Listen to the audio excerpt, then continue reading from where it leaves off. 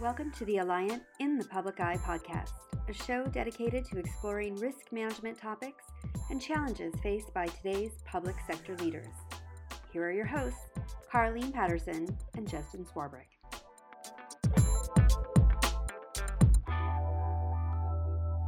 Welcome back, everyone, to another episode of In the Public Eye. Our last few conversations have been focused on the insurance market and what you can do to drive total cost of risk, either through submissions or by getting information together for the insurance market. Today, we still want to be focused on budgets for our public entity clients. And one of the ways we can look at saving money and reducing costs is by putting together an owner-controlled insurance program, or OCIP. To talk about this, we would have invited Sean Kratz and Michael Davidson to our discussion today. Before we get started, Mike and Sean, do you want to introduce yourselves and tell us a little bit about you and your experience? Thanks, Carleen. My name is Sean Kratz, and I'm in our public entity division. I've been in the insurance business for 24 years, 20 of that being with Alliant. My main focus is on city and county business, in particular with OCIPs, working in conjunction with our construction services group. Hey, thanks, everybody. This is Mike Davidson. I joined Alliant 14 years ago into our construction services group and immediately got niched into focusing on owner-controlled insurance programs. Within a year of working with Alliant, I had been shipped from San Diego up to Sacramento. We had a job up there on the Sacramento International Airport. I was the on-site administrator for that program for a couple of years, then moved back down to San Diego and started expanding what I was doing within OCIPs from program management, ultimately up into handling the marketing placements for our San Diego division within CSG. And I've been in OCIPs that whole entire time. Well, it's good to have you both on the call with us today. Before we get into OCIPs and really talking about it specifically for public entities, maybe we can back up for our listeners and talk a little bit about what they are for those who might be unfamiliar with the term or the strategy behind an OCIP. Yeah, so again, OCIPs stands for Owner-Controlled Insurance Programs, also referred to as a wrap-up. At the end of the day, if you know what an insurance policy is, it's just a big insurance policy for a large construction project. They can either be comprised of general liability and excess liability only, or you can add a workers' compensation component to it as well. That coverage is named first for the project owner, or in this case, as we're on topic with public entity, as the first named insured, and then additional named insured for all of the contractors working on a project site. The OCIP concept is coming with benefits compared to a traditional approach to insurance where you have the contractors all providing their own insurance as well as the owner providing their own insurance separately. So one of the big ticket benefits that I always hear about OCIPs is that it's a way for a public entity to save money. Can you tell me a little bit about how a public entity can save money through an OCIP? Yeah, Carleen. So there's really three benefits that we talk about, and actually cost is probably the last part of the conversation, simply because we believe that the other two are unquantifiable. So when we talk about the three benefits, what we're looking at is we're looking at the administration benefits. So in an owner-controlled insurance program, typically the risk manager and that department has to facilitate that OCIP through the duration of the project. And unfortunately, that takes up a lot of time. They're tracking certificates. There's just a lot of work that goes involved with handling or administrating an OCIP. When you employ an OCIP, typically there's going to be an administration team from the OCIP team that will take all of that work off of the risk manager's desk and the staff. So again, when you think about that, you really can't quantify how much savings that brings to the table in just workload itself. So the administration is one of the things that we talk about. There's also claims control. We think this is actually the most important, simply because when you look at a claim in an OCIP, they're typically going to be fairly large. And if you have a traditional model, which is what we call when the general contractor places the insurance, what ends up happening in a claim situation is the general contractor, their broker, their attorneys are sitting in the front room while the public entity is sitting in the other room waiting for them to essentially make all the decisions. So we believe that the control when you employ an OSIP is extremely important. And that control allows the public entity to be sitting in the front room, making decisions on their own project and determining exactly how to get that job back up and running as soon as possible. So we do believe that the claims control is probably one of the biggest benefits of employing an OSIP. So let's talk a little bit more about that cost savings. I assume you're talking about premiums, or what are you talking about when you say there's a cost savings to the public entity?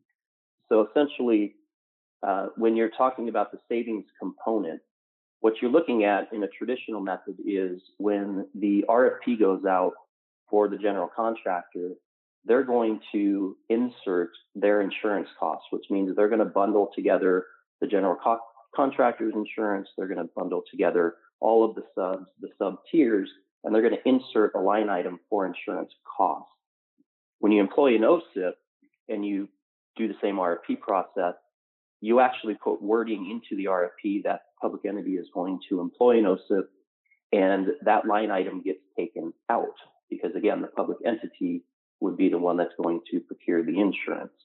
Now, keep in mind, contractors make a huge profit in the traditional method. So all of the cost savings from a traditional model are going to be going back to the contractor. When you employ an OSIP, essentially there's possibilities of getting anywhere between 0.5% to 1.5% of construction values. And a lot of these OSIPs are extremely large. So if you're talking about a $300-400 million project, 0.5% to 1.5% of cost savings can be substantial.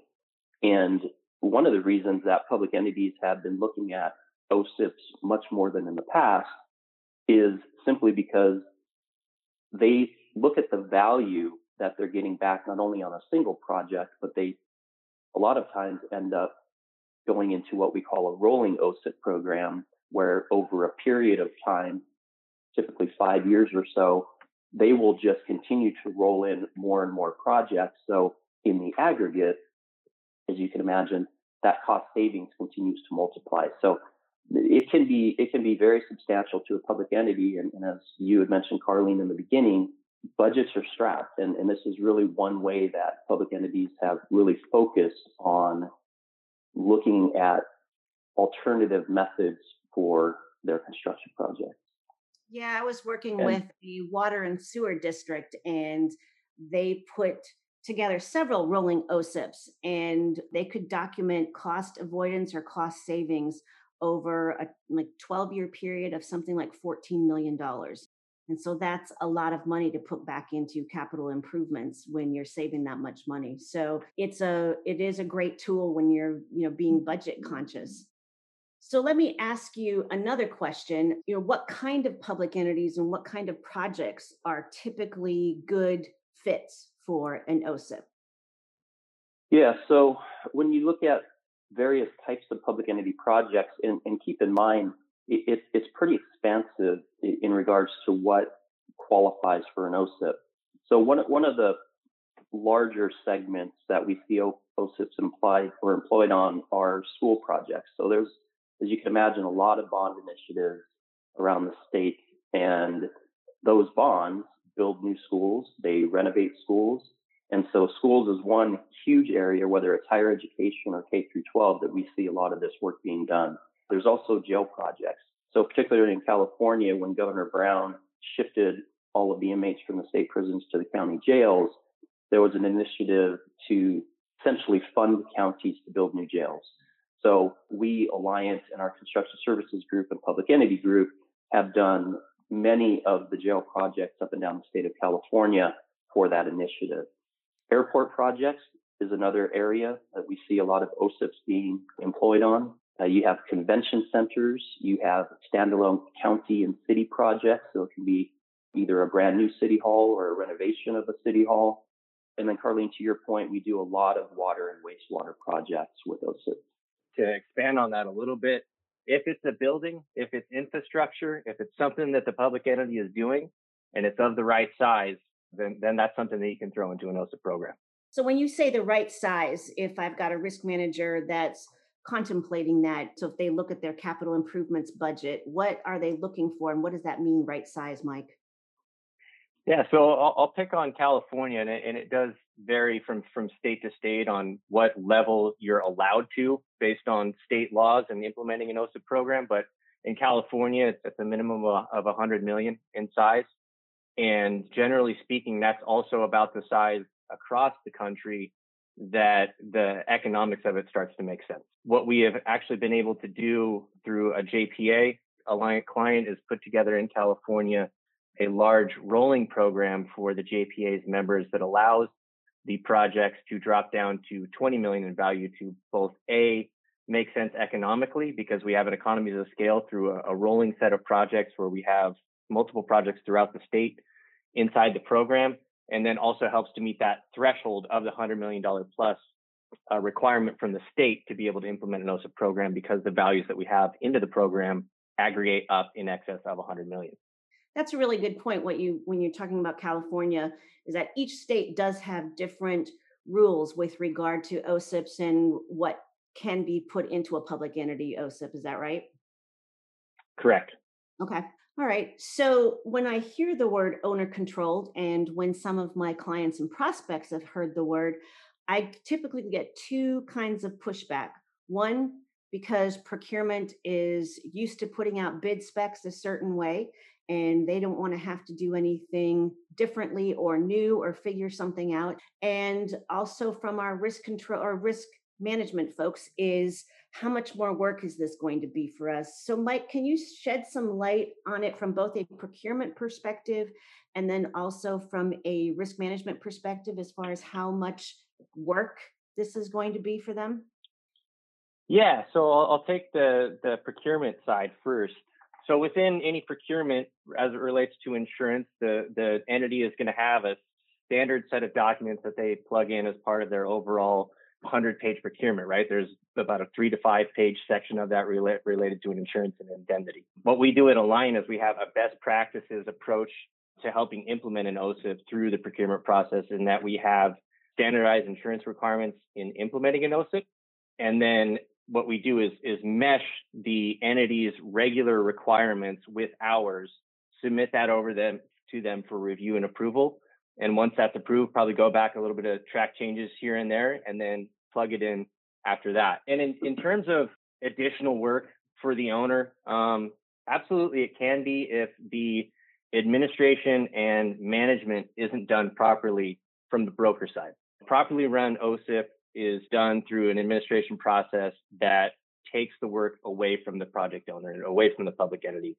And at Alliant, we have developed national standards across the country so that if California, the quake happens and we're wiped off and out into the ocean, our team in Texas can pick up a program that we had been previously running, and it'd be run the exact same way. In addition to that, we have dedicated professionals on every aspect of OSIP management that are specific to OSIP. So that's from claims advocacy to the administrators that run the projects. You know, they know how to speak contractors because those are the folks that they're dealing with every day. So that keeps the contractors from calling up the owner and letting them know that something's going wrong with the insurance side. And then we have, down to loss control and safety services, dedicated folks to the OSIP as well. So again, just to summarize that, if it's done properly from the broker and administrator side, the owner can kind of go to sleep and forget about it.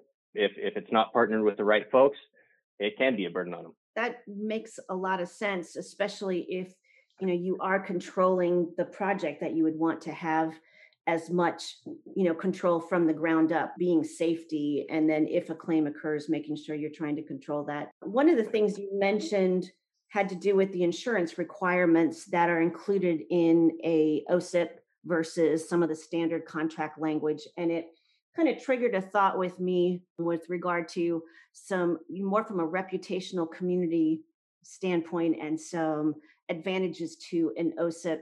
And that has to do with the use of small business minority contractors.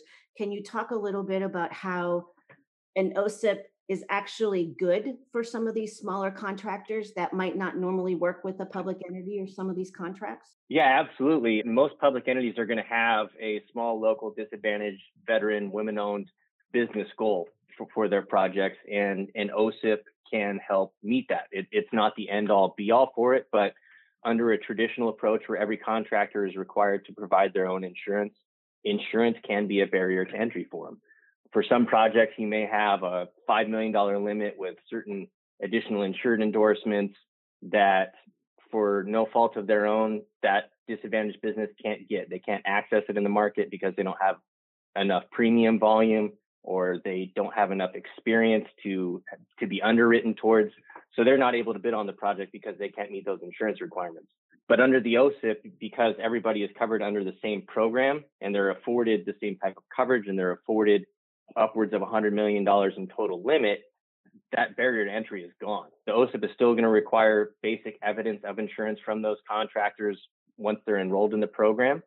But that's really just going to be a standard $1 million, $2 million liability limit, which pretty much anybody can get. So it does help to eliminate that barrier, encourage participation in those SLBE goals. A lot of times with some of these smaller contractors, the amount of insurance that they purchase is based on what they can afford. And as we all know, and as we've run into with contract review questions, it's, well, the contract's only worth X. Why do I need this much in liability insurance? And the value of the contract is never equal to the value of the exposure from some sort of a claim. So that is a great advantage.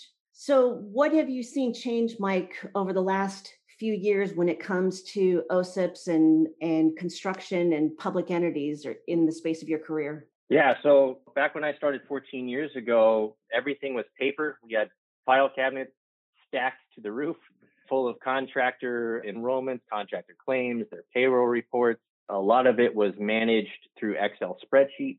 And, then it started to develop a little bit more further administratively online. And now that those online administrative services have expanded to fully automated processes, contractors are able to log in themselves and have their own user ID and passwords. Reports are sent out to project owners on a weekly or monthly basis. So the administration has really improved over the last decade. From a market standpoint, I think it's like anything. Some carriers will drop in and drop out from time to time. But I would say that the carriers have started to be a lot more involved directly with the projects and helping allocate resources to risk mitigation for the project and wanting to see the overall success of the program. I think there's been some improvements there over the years as well.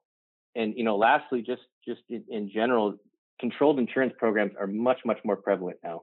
So contractors are used to using them. They know it's part of the game, that it's something that they're going to have to do. There's not as much pushback from the contractor community as there used to be. Again, it's just something that folks are used to doing, and more people from a public entity standpoint are realizing the benefits and potential uses for their own projects. I remember a few years ago when you were pitching the concept of an OSIP, you also had to pitch community meetings and meetings with contractors and really do some outreach so that the subcontractors could get comfortable with the concept.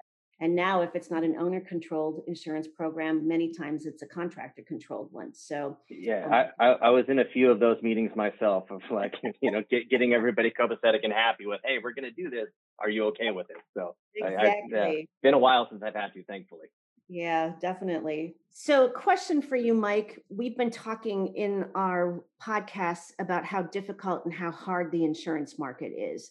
How has the market impacted the markets who write construction or write OSIPs? Have you seen the same kind of impact with regard to rates in the construction markets as well? Yeah, absolutely. The interesting thing so far to me is that the primary market hasn't hardened a ton. I think as everybody that is listening now to this now knows, the excess market is, how do I put this lightly, screwed up.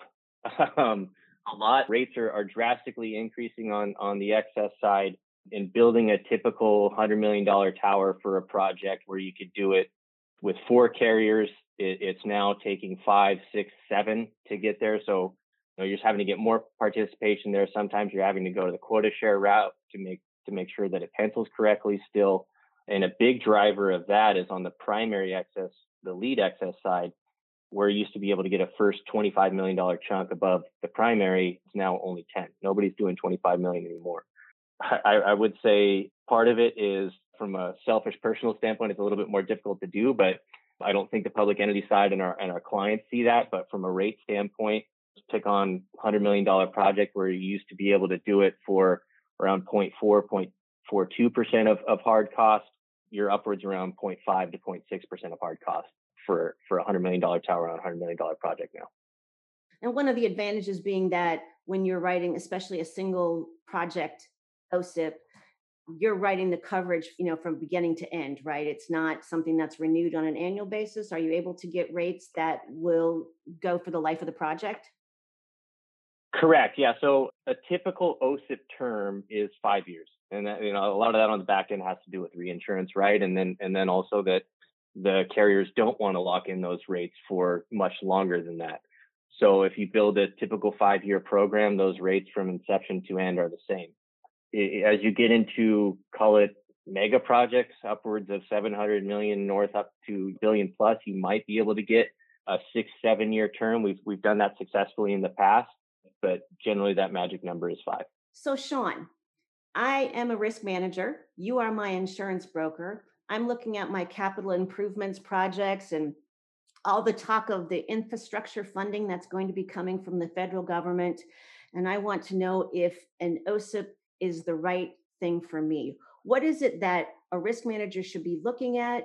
And what can you do as a broker to help me make that decision? So it really kind of sums up the entire conversation that we've been having over the last 30 minutes. So one of the first things to be considered is the project the right size for an OSIP, right? Because again, typically outside of California, $100 million is kind of the starting point. So you're going to want to make sure that your project outside of California is at least $100 million.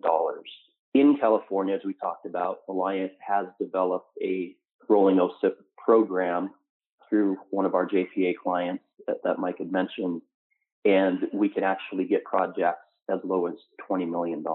So really it's looking at the project size, looking at the state that you're in, and then understanding, working with your Alliant broker, what are the legalities as well around what you can actually place.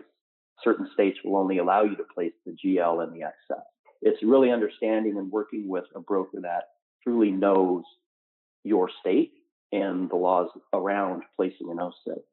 The other is, will the project's duration fit within the normal time frame of an OSIP? Because as Mike mentioned, typically we put together 5-year programs. In certain circumstances, we've been able to actually place 6 to 7 year deals, but on very, very large projects. So really looking at your project duration and understanding, that 5 years is typically what you're going to be looking at for a starting point. As mentioned, the legal jurisdiction to implement the OSIP it's paramount, because you have to be very careful when you place an OSIP in a state where there's actually written language or laws that state you can't do it, or you have to do it a certain way. So different states have different rules revolving around things like the size of the project, the type of the project, safety standards. There's a whole list of things. And so your broker really has to understand all of those metrics.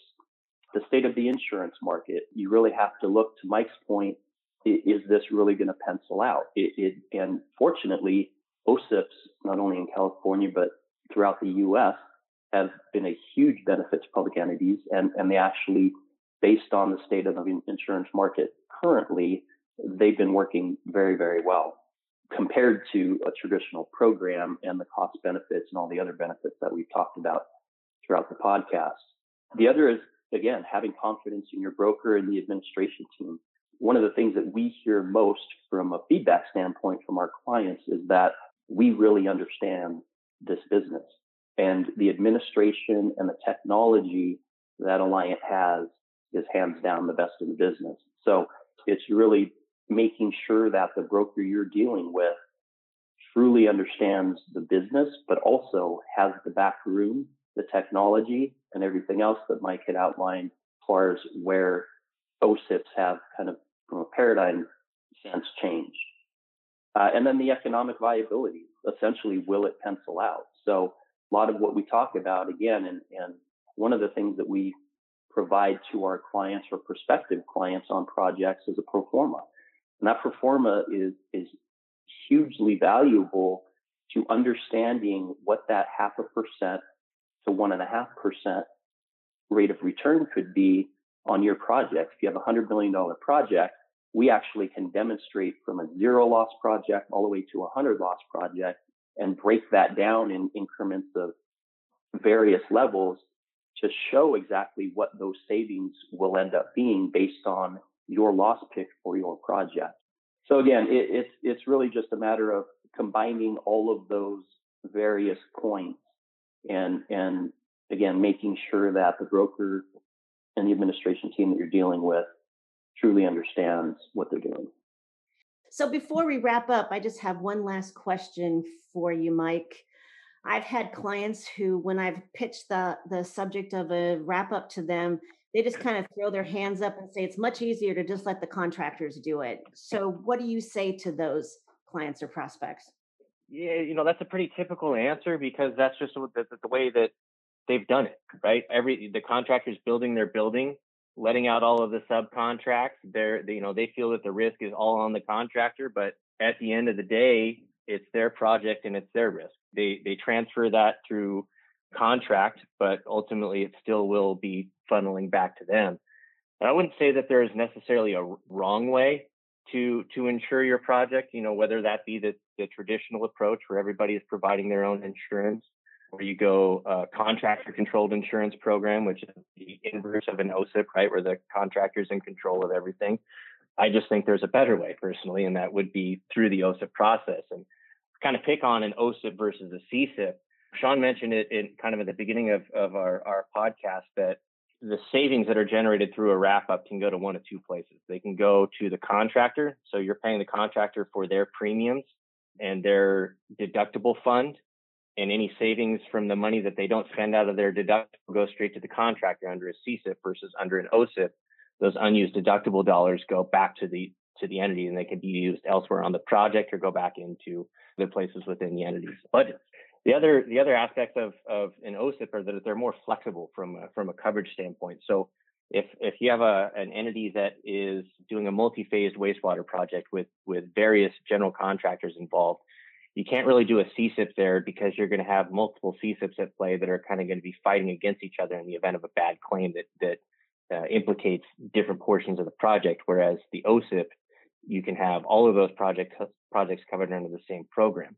In addition to that, if you look at picking on a project that we have up in Northern California Convention Center, that this is not atypical, but the entity has a number of contracts outside of the general contract that they have to install artwork, install the different furniture, fixtures, and equipment. And those contracts can't be covered under a CSIP because they're not directly in line with the contract chain of the GC. So the owner is then able to cover outside contracts of the GC's contract from under the OSIP. The last two things I would say is touch on this a bunch. Being the first named insured on an insurance policy for the policy wonks out there, that's where you want to be. You're in the driver's seat of coverage selection, and most importantly, under the claims, any sort of claim scenario, you're the one that's leading the charge there. And then lastly, in the unfortunate event, if as a public entity you have to replace or fire your general contractor mid-project, there's a lot of hurdles that you have to go through in general to do that. But if you have a CSIP in place, it is almost impossible to go down that road of replacing your contractor because the insurance coverage is insanely expensive to replace mid-project. You're going to face some potential coverage gaps there. And really, it's just from a risk management standpoint, it's a bit of a nightmare. So just having that flexibility under the OSIP to replace your contractor from an insurance standpoint that's just a plug and play is something you really can't put a dollar figure on from that perspective. That's a really great point. I really have enjoyed talking with the two of you about wrap-ups, and as a renowned control freak, I think that it's a great opportunity for our risk managers in the public entity world to get a little bit more control over what's going on from a construction insurance standpoint. So thanks very much to the two of you for joining us today. It is a challenging time to be a public entity risk manager, and we hope that our focused podcast will help you and provide resources as we navigate 2021 and beyond. Thank you for listening. And for more information, go to insurance.alliant.com/in the public eye.